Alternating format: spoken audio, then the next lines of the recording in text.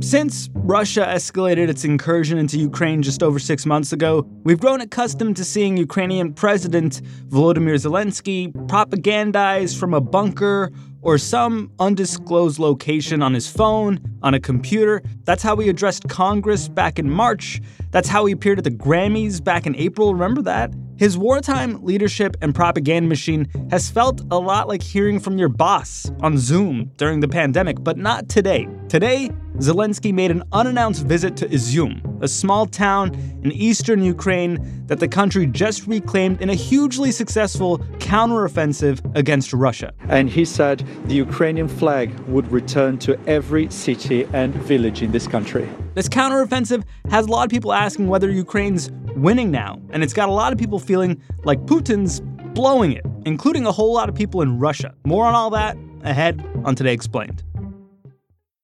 Ukraine Explained. It's Ukraine Explained. Today Explained, Ramaswaram here with Mary Alushna, who covers Russia for the Washington Post. She's going to help us understand what just happened in Ukraine and why it's making Putin look real bad. In the past few weeks, Ukraine has been undertaking this counteroffensive, and they have achieved some really remarkable results, which it appears that even Ukraine didn't really expect to achieve. Major news from Ukraine tonight, troops driving Russian forces further back. Ukraine's stunning offensive in the east, freeing 150,000 people from Russian rule in just days, according to officials. And they managed to regain more land than Russia was able to take since April. So all these months, Russia has been moving pretty incrementally. They've been taking smaller villages, smaller settlements, but they have not been able to take any big cities or the key hubs that they were hoping to take much, much earlier in the campaign. And Ukraine retook really important parts in the Kharkiv region. When Vladimir Putin declared war on Ukraine nearly 7 months ago, his troops seized massive chunks of Kharkiv. But in just a matter of days, Ukrainian forces have blitzed through Russia's gains, snatching back huge swaths of land. What that means is that they were able to cut off a lot of the supply lines of the Russian military and also deplete Russian forces there that were responsible for this direction, which makes it really hard for Russia to not even, do offensive operations there in the near future, but also to hold their ground.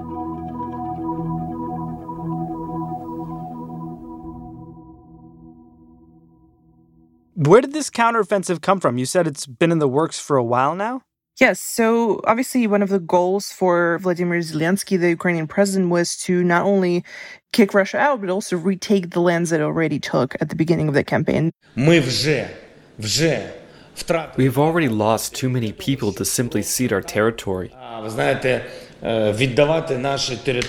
But obviously, it needs a lot of preparation because Russia has a very significant force and Ukraine is outnumbered in many ways. So it took a lot of preparation. And also there was a report by The Guardian that Ukraine also, employed this tactic of saying the counteroffensive is going to be happening any minute and sort of keeping Russia on its toes, but also saying that the counteroffensive is going to take place in different locations that actually happen. The counteroffensive that we're witnessing in Kherson right now is not the only counteroffensive underway in this country.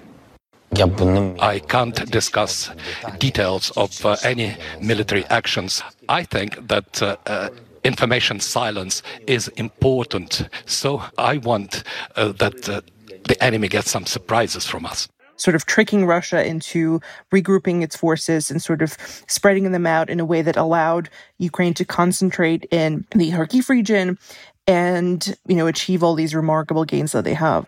And tonight, that surprise paying off. Ukrainian flags flying again over key strategic cities. How did they do it? How did Ukraine take more land than Russia has taken in months over the course of a weekend? That's what's been surprising, obviously, because they moved really, really quickly. And there are reports that sort of Russian forces were really fleeing the area, abandoning a lot of the equipment. So they were definitely ambushed. It's a humiliating defeat for Vladimir Putin's men, forced to flee, abandoning key supply hubs like Kupiansk and Izyum. Also, I think what played a really important part here is that a lot of the problems that have been accumulating in the Russian army really, came to light here, which is that they've been using a lot of the same units for a really long time without letting them rest, which made the force really exhausted. So it's very difficult for them to, launch offensive and do counteroffensives as well. But also there were a lot of reports that Russia is losing a lot of equipment. Some of the equipment is really out of commission from the get-go and it's not able to perform really well. They left all their explosives and ammunition here, said this Ukrainian soldier, as the Russian front line collapsed. These two things sort of happened all at once, which allowed Ukraine to, execute this really remarkable operation. The United States provides battlefield intelligence to help Ukrainians defend their country. There's been reporting that the West has helped Ukraine plan this counteroffensive. How much do you know about that? Yeah, it's been reported that U.S. officials and generally the Western intelligence community is helping Ukraine with targets. Ukraine combines information that we and other partners provide with the intelligence that they themselves are gathering on the battlefield. There's obviously a really important balance here to note is that U.S. especially has been very careful in making sure Ukraine doesn't strike far into Russian territory, because that would mean really a direct attack on Russia, and that could have really bad consequences. But they have been helping with intelligence assessments and providing information. The U.S. explicitly has helped Ukraine kill Russians. They provided intelligence that helped the Ukrainians, we are told, shoot down a Russian transport full of hundreds of Russian soldiers. And that's just one of many examples. It's an important relationship that our sources say has really affected the course of this war. Russia always read it as, look, this is the Washington directly fighting against Russia, and Russia is now up against the entire NATO alliance bloc because, obviously, of the weapons supplies, but also this help from the intelligence community. So they're trying to, walk across a really tight rope here in terms of balancing how much they help Ukraine and how much they anger Russia. So whether that balance is going to change after this counteroffensive is a very interesting question, a very important question, whether, U.S. will be more confident in doing that or not. Ukraine's counteroffensive has most recently been focused on Kharkiv and the area surrounding it. How important is Kharkiv strategically for Ukraine? It is very important because, obviously, the Russian border is very nearby. It's next to Belgorod region, which has been seeing some drone strikes and, weird explosions that they've explained as accidental fires. But the understanding is that Ukraine has shown that it can reach into that area. What it also means is that for Russia, it will be quite difficult to take all of the Donetsk region that they've been, hoping to add to the separatist republic there. And more importantly, it really disrupted the logistics because a lot of the supply lines, there were a lot of key junctures in that area. And for the Russian side, it obviously has been probably the biggest blow of this entire campaign. How are people in this region, Kharkiv, responding to Ukraine reasserting its control? There were a lot of videos emerging of people, residents coming out of their houses and welcoming Ukrainian forces and, saying that they've been waiting for them for a really long time. And, that is a really triumphant moment. Relieved residents embraced their liberators and offered the Ukrainian soldiers pancakes for unshackling them from Russian oppression. Well, we also know that there is a certain group of people who collaborate with the Russians there. A lot of those people have fled to the Belgorod region in Russia, which borders, obviously, Ukraine. They did that, out of concern that they might be targeted for helping Russians there. So the population that sort of remained there is welcoming the Ukrainian forces. Kharkiv region has a pretty big Russian-speaking population, but that necessarily doesn't mean that they are welcoming Russian forces to take their land and, attach it to a different country. Well, what's Russia doing in the short term? How has it so far responded to this counteroffensive? Publicly, Russia hasn't even really acknowledged much of the Ukrainian successes. Russia's official line is that they didn't retreat, they regrouped. And they regrouped to focus in the Donetsk area, the one that I mentioned that they want to sort of regain in full. I asked Russia's deputy foreign minister, with his country losing ground in Ukraine, was it time to admit that the invasion had been a miscalculation. Clearly not. We're moving forward steadily and consistently to fulfill all the tasks of the special military operation. As we've said several times, they will be achieved. They're responding with more strikes, more aggression, but whether that's actually going to, strategically change the situation in that particular area remains to be seen. How important is the timing of this breakthrough from Ukraine, this counteroffensive? I know in Europe there's a lot of fears about what this war might mean for the winter, for energy costs, for energy availability. How important is it that Ukraine succeed right now? Well, it's important for both sides. For Ukraine, they need to prove that all the weapons and aid they're getting from the West not only helps deter Russia further, but also shows that their assertion that they can win this war is true and has sort of real basis behind it. Because that's something they've been, saying this is crucial for them. They want their whole territory back the way it was before February 24th.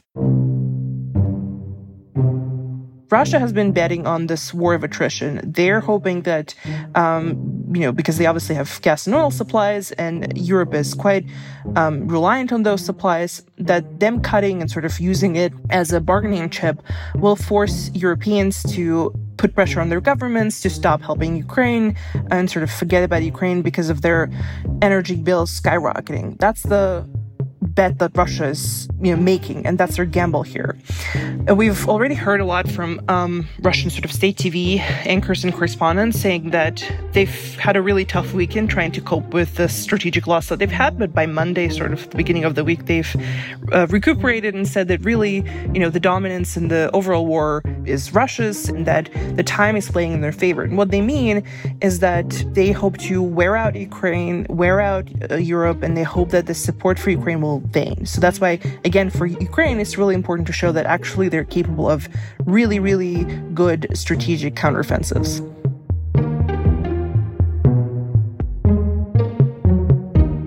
How humiliating all this is for Vladimir Putin in a minute on Today Explained.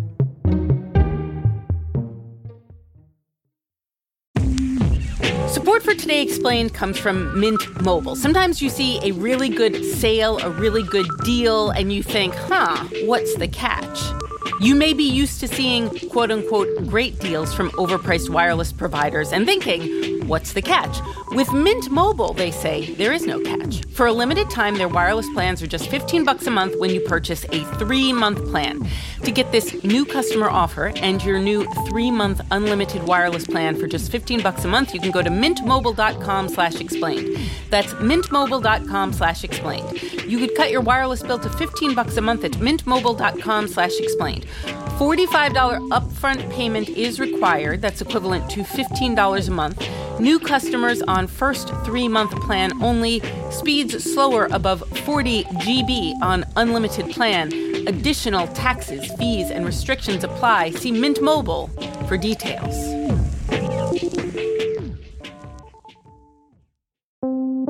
Support for Today Explained comes from FX's The Veil, starring Elizabeth Moss. If you like spy thrillers or indeed Elizabeth Moss, then you might want to check out FX's The Veil. It's an international spy thriller that follows 2 women as they play a deadly game of truth and lies on the road from Istanbul to Paris and London. Oh, I'll go. One woman has a secret, same here, and the other has a mission to reveal it before thousands of lives are lost. FX's The Veil, now streaming only on Hulu.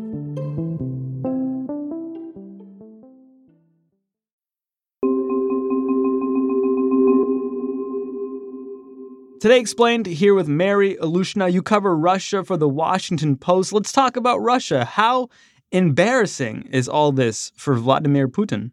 It is pretty embarrassing because his main brand and the one that he's been building for the past 20 years is that he knows what he's doing. He always gets the job done.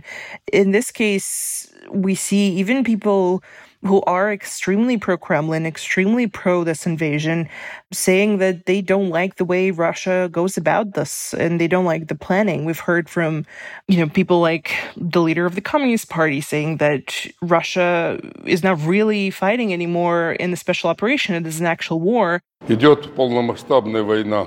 На мой взгляд, за последние 2 месяца спецоперация превратилась в войну, которую объявили нам американцы. And the very use of the word war to describe this invasion has been essentially banned by Russia. People get fined or even jailed for talking about the war out in the open. They have to call it special military operation. So we've definitely seen a lot of criticism coming from the very pro-Putin, very hawkish camp. That is a very new development that, we'll have to see whether that will push the Kremlin to change anything in the way they go about this invasion. Tell me more of what we've been hearing in terms of criticism of this war in Russia. Last weekend, just when the news broke that Russia lost a lot of this land and retreated, the usually quite unanimous choir of pro-Kremlin and state propagandist voices was really in disarray. The politician says those people who convinced Putin the special operation would be over quickly, they took us for a ride. Some people chose to completely ignore the news because they didn't know how to handle it. Some outlets, like the Kremlin's official newspaper, just did not report on this at all. Some very prominent TV shows started to say that, look, Russia is not just fighting against Ukraine, it's fighting against the entire NATO alliance. That's why they're having such a hard time doing that. We want to defeat Ukrainian army. It seems like it's practically impossible. Because it's strong army, really strong army, and Ukrainians are supported by practically all the European countries. Some people use it as a way to call for more aggression. So they want Putin and Kremlin to be even more aggressive, retaliate against Ukraine, hit civilian targets, and just do more. Надо создавать им проблемы. Надо использовать как раз те типы вооружений, которые они не понимают, как на них реагировать. They believe that the way Russia is waging this war now is not enough. They want general mobilization. They want all country to be set on this war path, and they want to go all out. So there's a lot of really conflicting messaging going on in the camp that is usually really pro-Putin and follows the party line.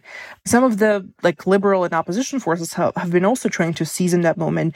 There's been a pretty remarkable effort from local lawmakers to collect signs among officials on this regional level to call for Putin's resignation and accuse him of treason. And they are already facing, administrative offenses and fines, and the police has launched an investigation. They say that basically they believe they achieved the goal, which is to tell a lot of anti-war Russians who are still in the country that they're not alone.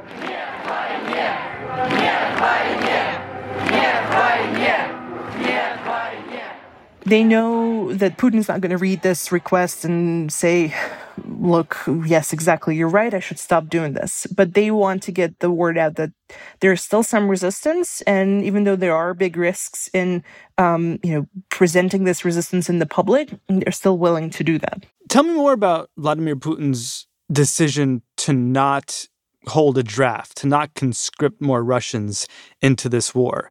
In terms of general mobilization, the problem with that is going to be really unpopular because what has been working so far is that a lot of Russians, we can debate the numbers of how many support or how many are against the war, but the main consensus is that they're trying to tune this out. They try to live their life as normal, putting the whole country, because that means not only drafting all the eligible men, that means resetting the whole economy and turning the whole country into this war machine that has to only work for the advancement of the front line. And that would have a lot of repercussions because what Putin, again, has been promising Russians for a long time is this concept of stability. Is that as long as you stay out of politics, you can have your house, your job, you can, live a normal life. He came into the presidency at the end of 1999 promising to make Russia a great power again. He was very much in contrast to Boris Yeltsin, his predecessor, as president, who was kind of known as a bit of a drunk. Vladimir Putin represented a fresh face. He didn't drink. Russia was virtually a failed state. Putin was able to restore an element of order out of this chaos, an element of prosperity out of misery, and an element of international respect out of humiliation. And that's something what a lot of Russians cling on to. And it would be a pretty huge political decisions to change all of that and take that away. So he has been resisting that. And instead, they have been seeking really alternative and creative ways to draft people. The Kremlin has responded with the launch of an extensive campaign to recruit volunteers to fight on TV, social media and billboards. They've promised huge sums of money and other perks, but many are given little or no training and are sent straight to the front line. And there's a concept of sort of shadow mobilization that's happening in Russia. What is shadow mobilization? So that means there are several private military companies, they're basically mercenaries that are fighting on behalf of the Russian Federation in Ukraine, but not officially with the defense ministry, even though it is sort of giving them the orders and places them in places where they need them. And they have been, responsible for a lot of the, very, crucial gains that Russia had in this campaign. That also gives Russia some plausible deniability because there's conscripts fighting and they don't have to really acknowledge them among the losses. And another thing they have been doing is conscripting people from prisons. So there are multiple reports in there. These private military companies go to prisons and they offer people deals. Basically, if they go to the front in 6 months, if they survive, they'll get a pardon. And they're specifically looking for people who have been, accused of murder, of, violent crimes. So that's how they've avoided a general draft. Whether that's going to be enough now, again, a big question. Do Russians have any idea that their prisoners, their murderers and thieves are fighting this war for them in Ukraine? I think majority does not know about this because it's obviously now covered by the national media because it's, very controlled. There are multiple human rights organizations that are working to help these convicts because the convicts are not given any guarantees because mercenary service is outlawed in Russia. It's illegal. Nothing is written on paper. So their rights are also being violated by this. But a lot of these groups have been recognized as foreign agents in Russia, so they can operate on a wider scale and inform the general public about this effectively. And it's really difficult to do so. So I think the majority does not know about this.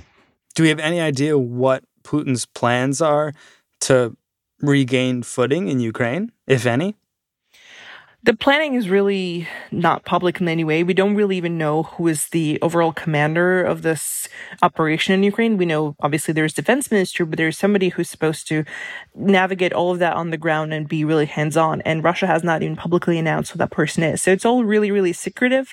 And we can glean things from, social media through some of the, soldiers who speak out or some of the intelligent assessments from the other side. So it's quite difficult to analyze what Russia is going to do next. We know that they have some reserve forces, but they're also needed in some other areas. So we don't know exactly if they're going to be sent to Kharkiv to regain any footing. A lot of their battalion tactical groups have been depleted of forces throughout this campaign, and they have been sort of kind of a minced salad, and they've been throwing them together from different parts and trying to reassemble all these groups. But what that means is that the chain of command is really disrupted, and it's difficult to control all these groups because they're really don't have any combat experience together. So that makes it difficult for them to quickly respond and efficiently respond to all these targets. How significant is this all told? I mean, this conflict escalated just over 6 months ago. It felt like Ukraine surprised the world by making it last 6 months, though there have certainly been any number of low points for Ukraine throughout. But now it seems like they've got the upper hand. All things aside, it is obviously very important. What is by now appears to be clear is that the fact that Russia thought Ukraine is a really weak country that's not going to sort of rally together, and that the Ukrainian forces, haven't spent the last 8 years training with Western officers in vain, but they actually learned a lot of things and became much stronger than they were in 2014 when Russia annexed Crimea. So all these things I think were not taken into account, which is showing now. It's showing.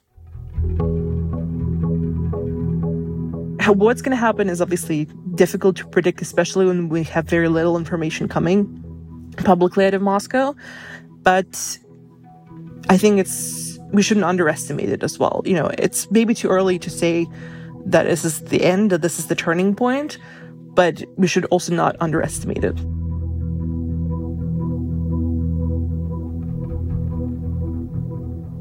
Mary Alushna, Washington Post. Our show today was brought to you by Miles Bryan.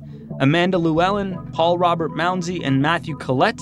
Vox, we were fact-checked by Serena Solon. It's Today Explained.